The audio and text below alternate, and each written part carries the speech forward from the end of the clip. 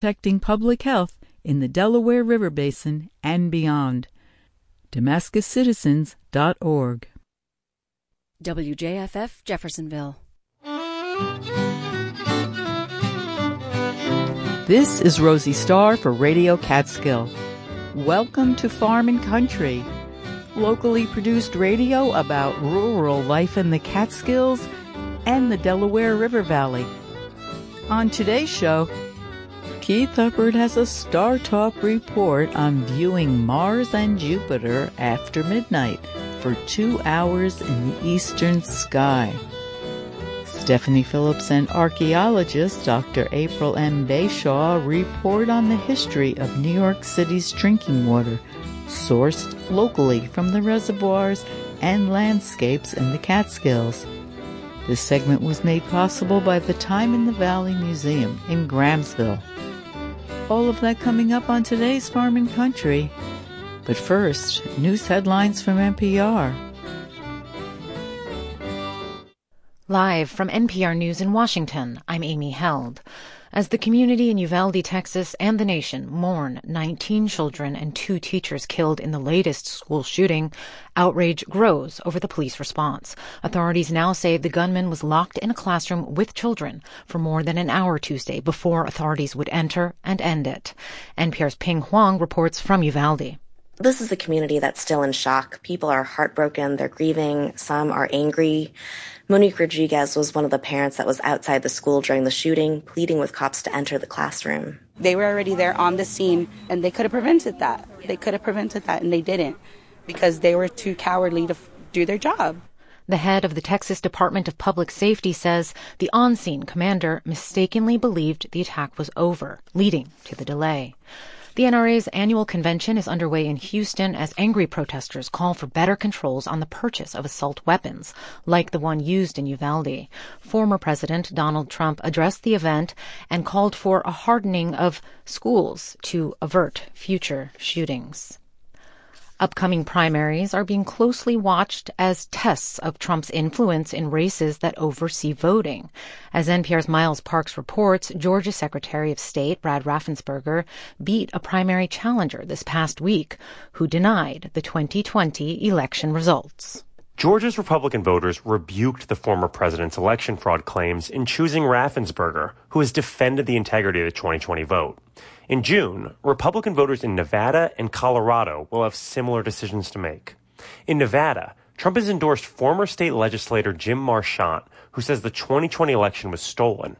And in Colorado, Mesa County Clerk Tina Peters is running for the state's top voting job. Peters has become something of a hero in election conspiracy circles for letting an unauthorized person into her elections office to investigate voting machines. She's facing numerous criminal charges related to that incident. The Nevada primary is June 14th, and Colorado is 2 weeks later on the 28th. Miles Parks, NPR News.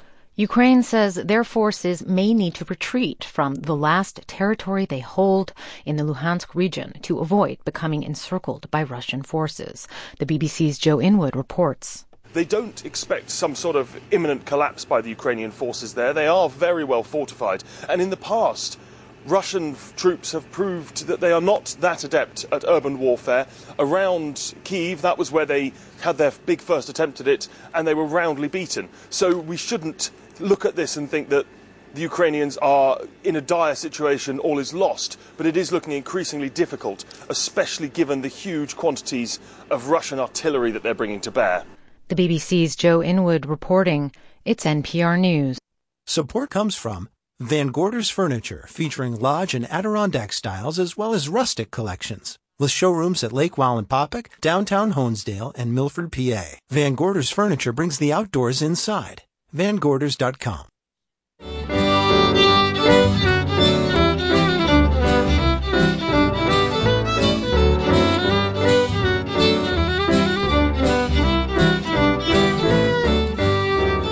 This is Rosie Starr. Welcome back to Farm and Country. Coming up on today's show, in the segment Now You Know, Stephanie Phillips and archaeologist Dr. April M. Bayshaw report on the history of New York City's drinking water sourced locally from the reservoirs and landscapes in the Catskills. This segment was made possible by Time in the Valley Museum in Grahamsville. But first, here is Keith Hubbard with this week's Star Talk report. Thank you for joining us on Radio Catskill for this week's locally produced Farm and Country.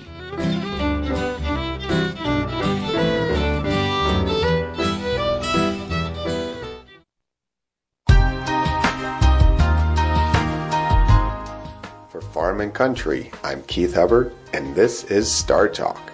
After midnight tonight, you will have the opportunity to view two planets in conjunction in the eastern sky.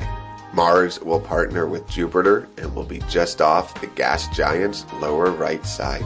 The duo will be close to each other, separated by a little more than the apparent diameter of the full moon. Mars and Jupiter will rise at 2:45 a.m. nearly due east. They will be the brightest objects in a fairly dark region of the sky, so there will be no mistaking stars for them. Jupiter will be at magnitude -2.3 and will be very bright white in color. Mars will be at magnitude 0.7 and will be reddish in color. Jupiter will be almost 16 times brighter than Mars.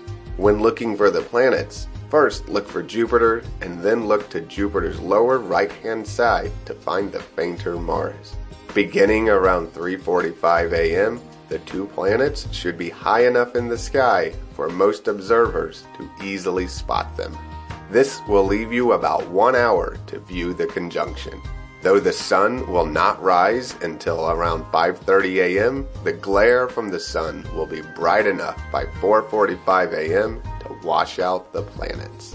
For 2 hours on Sunday morning, between 2:45 and 4:45 a.m., you will be able to see the conjunction of Mars and Jupiter in the eastern sky.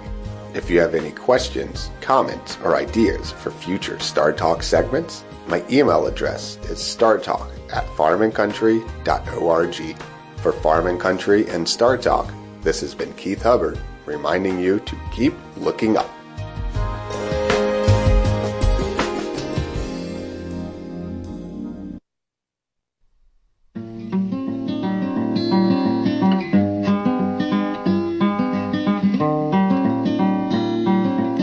This is Stephanie Phillips with Now You Know for Farm and Country.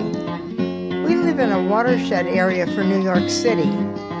Very generous of us to share our water with the city, right?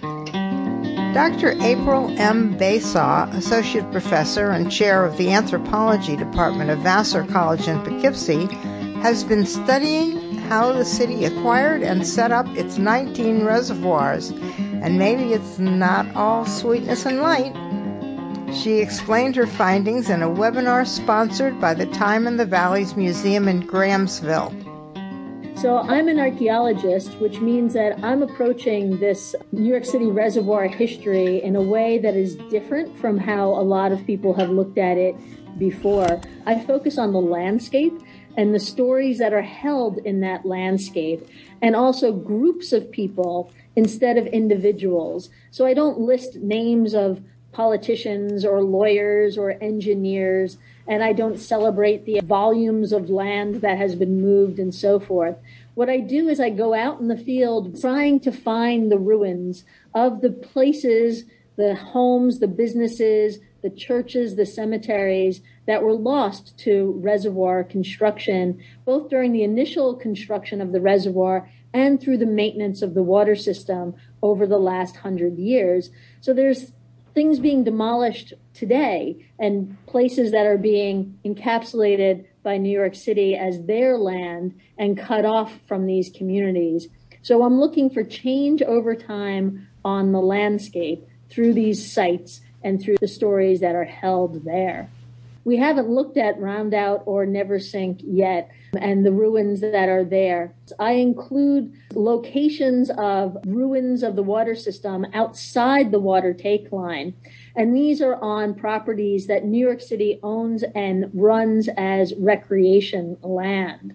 So I do my research not just on what was demolished for the reservoir, but what keeps getting demolished, what keeps getting taken in order to protect the water for New York City.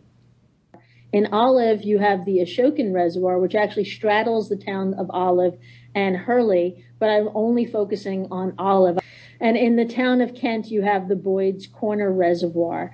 And both of these are part of this watershed system that flows into New York City. My overarching question for my research is, what are the long-term impacts of reservoir creation and maintenance? So not to keep you in suspense, here are some of my conclusions right from the beginning so that you could then see the evidence that I have for this and critique the evidence as we go along. In both the towns of Olive and the town of Kent, New York City became the majority landowner, and this seems independent of the size of the reservoir, whereas Kent's reservoir is only 1.7 billion gallons and Olive's is 123 billion gallons. The size of the reservoir has no impact on how much of the majority of the land the city has gained in both towns. The Boyd's Corner Reservoir went into service in 1873, the Ashokan in 1915, and it's independent of the distance from New York City, Boyd's Corner being 40 miles from the city at its closest point, and the Ashokan being 75 miles at its closest point. Along with the city becoming the majority landowner in both towns, the economy of both towns changed. New York City and New York State instituted rules for water protection after the reservoirs went in, which redefined how the towns can be run. There was also a redirection of water, roads, and railroads that changed the economic potential of locations. And both of these changed the land values, which led to a change in the landowners. There are 19 reservoirs in the system. So the Boyd's Corner Reservoir is on the West Branch River in the town of Kent, Putnam County. Even though the Boyd's Corner Reservoir was going to go on the West Branch River, New York City was keenly interested in the water coming from White Pond. White Pond is a spring-fed pond that flowed through this community of farmers' mills, which included a variety of mills, including a whiskey distillery, blacksmith shops, some schools, and so forth. And then the water flowed down into what was going to become the Boyd's Corner Reservoir. Boyd's Corner started around 1867, the plan for it. But in 1864, there was a newspaper article about White Pond and farmers' mills that kind of foreshadowed what was about to happen. It said, Farmers' Mills is situated in the lap of several small hills on the northwest portion of the town of Kent and is a village of much notoriety. It has the most beautiful and healthy streams of water running through its center known in the state of New York, capable of driving the machinery of any manufactory for which the water is used. And yet it is strange to say that its location has never been sought and obtained by capitalists of this go-ahead and prosperous county. So within 4 years, people did acquire White Pond and Farmers' Mills as part of creating the Boyd's Corner Reservoir. New York City acquired 420 acres for the Boyd's Corner Reservoir, and that by itself added 270 million gallons to the city's supply.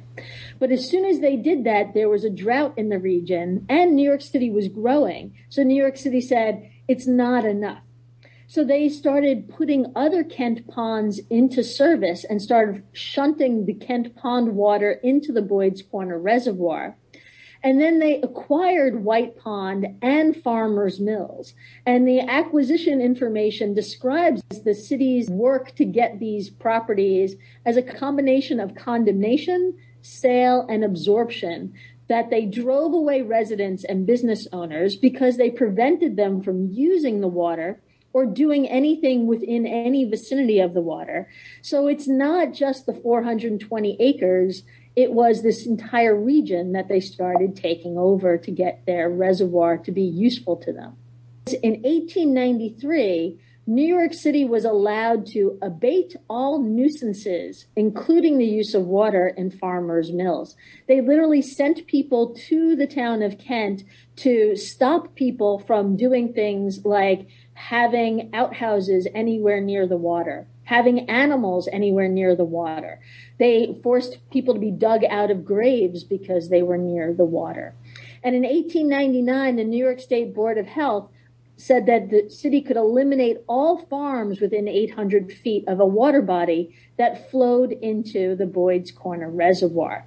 So pretty much every single building is within 800 feet of a water body.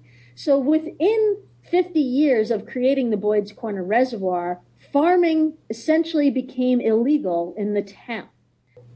Mildred Bailey was a blues singer who moved into the town of Kent, along with all of these other elite people who wanted to be near New York City, but wanted to have a country home.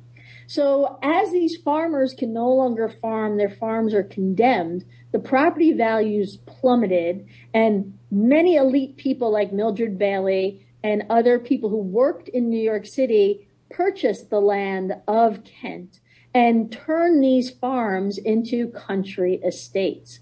The same year that Mildred moved to Kent, she released this song, "It's So Peaceful in the Country. It's so simple and quiet, you really ought to try it." And this is part of this movement that it was created, that Kent is open for city residents to have this rural homestead. Boyd's Corner Reservoir was really just a beginning of the city's influence on the town of Kent. This map shows those locations of the buildings from 1867, but the dark green is every property that is now owned and operated by New York City as a recreation property. There isn't much left in between that isn't a steeply sloped hill going up or a water body. So with all of this recreation land that New York City has purchased, a lot of it since 1990, to help protect the water that flows into the Boyd's Corner Reservoir, but also the top of the West Branch Reservoir that was built a few years after the Boyd's Corner Reservoir. New York City owns and operates 15% of Kent's town land as city recreation areas. This is 10 times the original land taking from 1867 to 2020 that the city has created their land use in the town of Kent.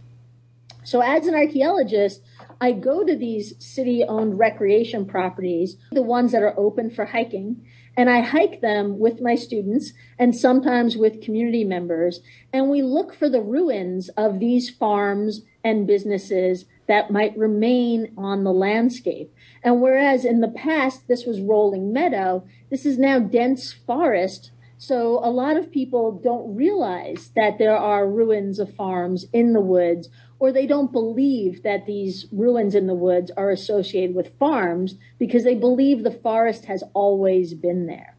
So on this New York City distributed recreation map, they identified that there is a cemetery in the middle of their recreation unit. This is the first place that I brought students to when we started doing the archaeology of the New York City water system. And there's no obvious way to get there because there are no trails on these hiking recreational properties. The path that the students and I took to get to the cemetery, it was a very, very rough hike, lots of boulders on this very steep slope, and then we had to hike back out. The students who went with me that day never ever went with me anywhere again. They were that exhausted from this hike to get to this cemetery. So when we got to the cemetery, we were surprised to see that a brand new marker had just gone up in the same year in 2012, identifying this as the Parker Farm Cemetery. Other farm-associated things are on that unit, including a water pump, a brick, and one of these stone chambers that I'm going to mention a little later that are essentially root cellars that are always associated with farm structures. With this one is next to that water pump. In the cemetery, we found the grave of Elsa Lee, and in the 1867 map, right next to the cemetery, it shows Mrs. Elsa Lee Parker's house, right? And you notice that there is no water body to the north of Mrs. Parker's house and cemetery, whereas if I go back, you see this water body, Seven Hills Lake. That is also a man-made water body that was not there during the agricultural history of this area.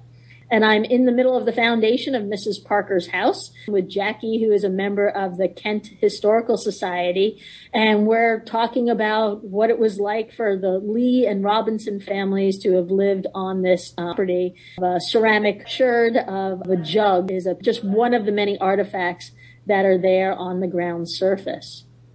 So to bring you to the Kent Hills Recreation Unit that was all the way to the east in the town of Kent, this New York City distributed map doesn't show any reason why you would want to go there. There's no cemetery in the center. There's no hiking. It says you could fish on this property, but it's dry 90% of the time. There's no fish on this property. But throughout the Kent Hills Recreation Unit are very impressive, well-built stone walls in an elaborate setup with barbed wire and springs from gates. This was a dairy farm, a very extensive dairy farm that was owned by the Kent family of the town of Kent, David Kent's family. So we document the ruins of both of these farms, Elsa Parker's farm and David Kent's farm, in the field, and then we compare it to the census records. So the 1860s census shows that Elsa Parker and David Kent were almost the same age, but David Kent had 10 times the value of real estate. And whereas Elsa had just 3 horses, 6 cows, 4 sheep, and 6 pigs, David Kent had 7 horses, 80 cows, 30 sheep, and 18 pigs. The important thing here is it really didn't matter how wealthy or successful you were. Once New York City was taking the water from the town of Kent, both of these families lost their farms, and their farms are now city-owned properties with very little known about their histories. So the last Kent property I'm going to take you to is the Boyd's Corner South Unit. And to get onto this property from the main road, it is a very steep slope that you have to climb up. The students and I got halfway up the slope, recording farm elements the whole way, gates, stone walls, all sorts of artifacts, that we got almost to the top, and I said, it's lunchtime, but there's going to be a ruin of a mansion at the top of the hill. Do you want to go back down and have lunch, or do you want to keep going to the top? And of course they said, let's go to the ruin of a mansion and eat lunch later. So we got to the top and we started seeing bricks again, which was leading us to the ruins of the 1906 Kittredge Mansion, which had 50 rooms in it, is at the top of the hill on this city-owned recreation property. Here are some steps associated with it and the rose garden that was behind the house that still blooms, even though this is considered virgin land and wilderness that have been untouched by human hands. There's a lovely landscaped rose garden there. So this property, before it had the Kittredge Mansion on it in the 1860 census, was the farm of William Hopkins, who was a 41-year-old farmer, so younger than the Parker and Kent families. He was kind of in between them with $5,000 in real estate. In 1906, the Kittredge family purchased this property after the Boyd's Corner Reservoir had been put in and it could no longer be used as a farm. And they were winemakers. So they built this 50-room mansion. They had servants. But in the 1920s, they sold their mansion, and it became the Carmel Country Club. There's a 1928 New York Times article about the country club and other properties in Kent being turned into resorts and country clubs for more wealthy people. And in that New York Times article, they called this property Virgin Forest, that was carefully and scientifically preserved, when it's actually the remnants of William Hopkins' farm and has also the remnants of this Kittredge family's country estate on it. So there's nothing virgin forest about this land. So to kind of summarize up Boyd's Corner Reservoir, in 1867, New York City acquires 400 acres of land to build one reservoir. By 2019, New York City has that, but they also have 4,000 acres of Kent land that is owned and controlled by New York City. Through this condemnation of farming across the town, there's an almost total replacement of the original population. And that has led to a lot of mythology about these ruins, that people are sure that these can't be farms. This is a New York Times article from April 22nd of 2001 that says, in fact, this chamber, the stone chambers like the one on Elsa Parker's property, tucked away in the woods of Putnam County, resembles the Neolithic stone monuments of the ancient Celts. So do the roughly 100 similar stone chambers in Putnam. So there's such a disconnect from the farm history to the forests and reservoirs that are there today that even the New York Times helps to propagate the idea that these are from a lost civilization instead of from the communities who lost their properties to the New York City reservoir system. So thanks to Dr. April M. Basaw of Vassar College, now you know that New York City almost obliterated the town of Kent when it created its watershed system. To hear the whole lecture, go to the Time in the Valley's channel on YouTube. This has been Stephanie Phillips for Farm and Country.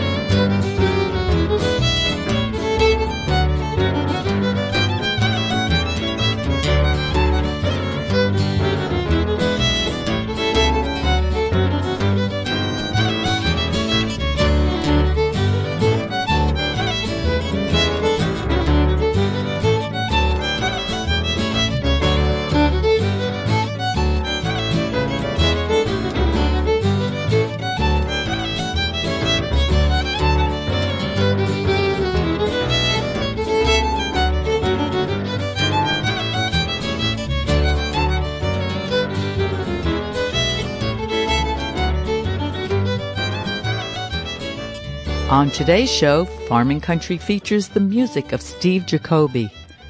Steve is one of the singer-songwriter-musicians of the Upper Delaware Collective. They will be performing at the Drive-In Music Concert, featuring 4 bands on a mobile, rotating stage. Save the date, Saturday, June 18th, from 6 to 9 p.m., outdoors at the Union in Narrowsburg, New York. Sit outside by the fire pit, bring a picnic dinner, and enjoy the music of Poison Love, Brewster Smith, Cliff Westfall, and the Tune Keepers. Saturday, June 18th, 6 to 9 p.m., outdoors at the Union in Narrowsburg, New York.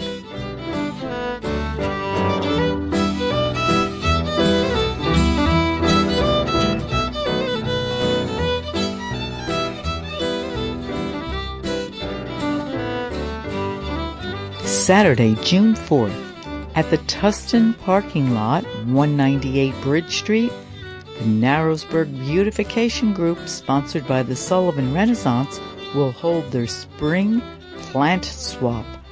Exchange plants, seeds, and bulbs with your neighbors. Nothing to exchange? Make a donation instead. Saturday, June 4th, at the Tustin parking lot, 198 Bridge Street in Narrowsburg, New York.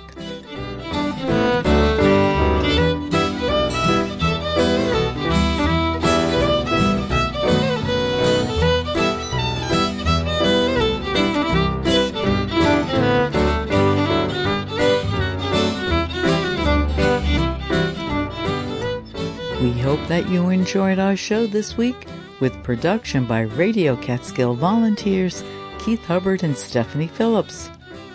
Special thanks goes to our guest, archaeologist Dr. April M. Basaw, Associate Professor at Vassar College in Poughkeepsie.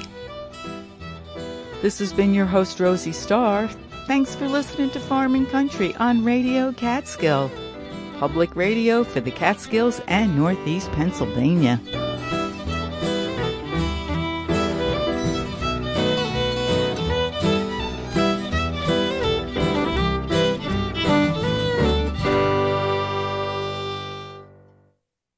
Support for Farm & Country comes from Damascus Citizens for Sustainability, a community-supported, science-based nonprofit taking legal actions, providing tools for action, and raising awareness of fracking damage since 2008.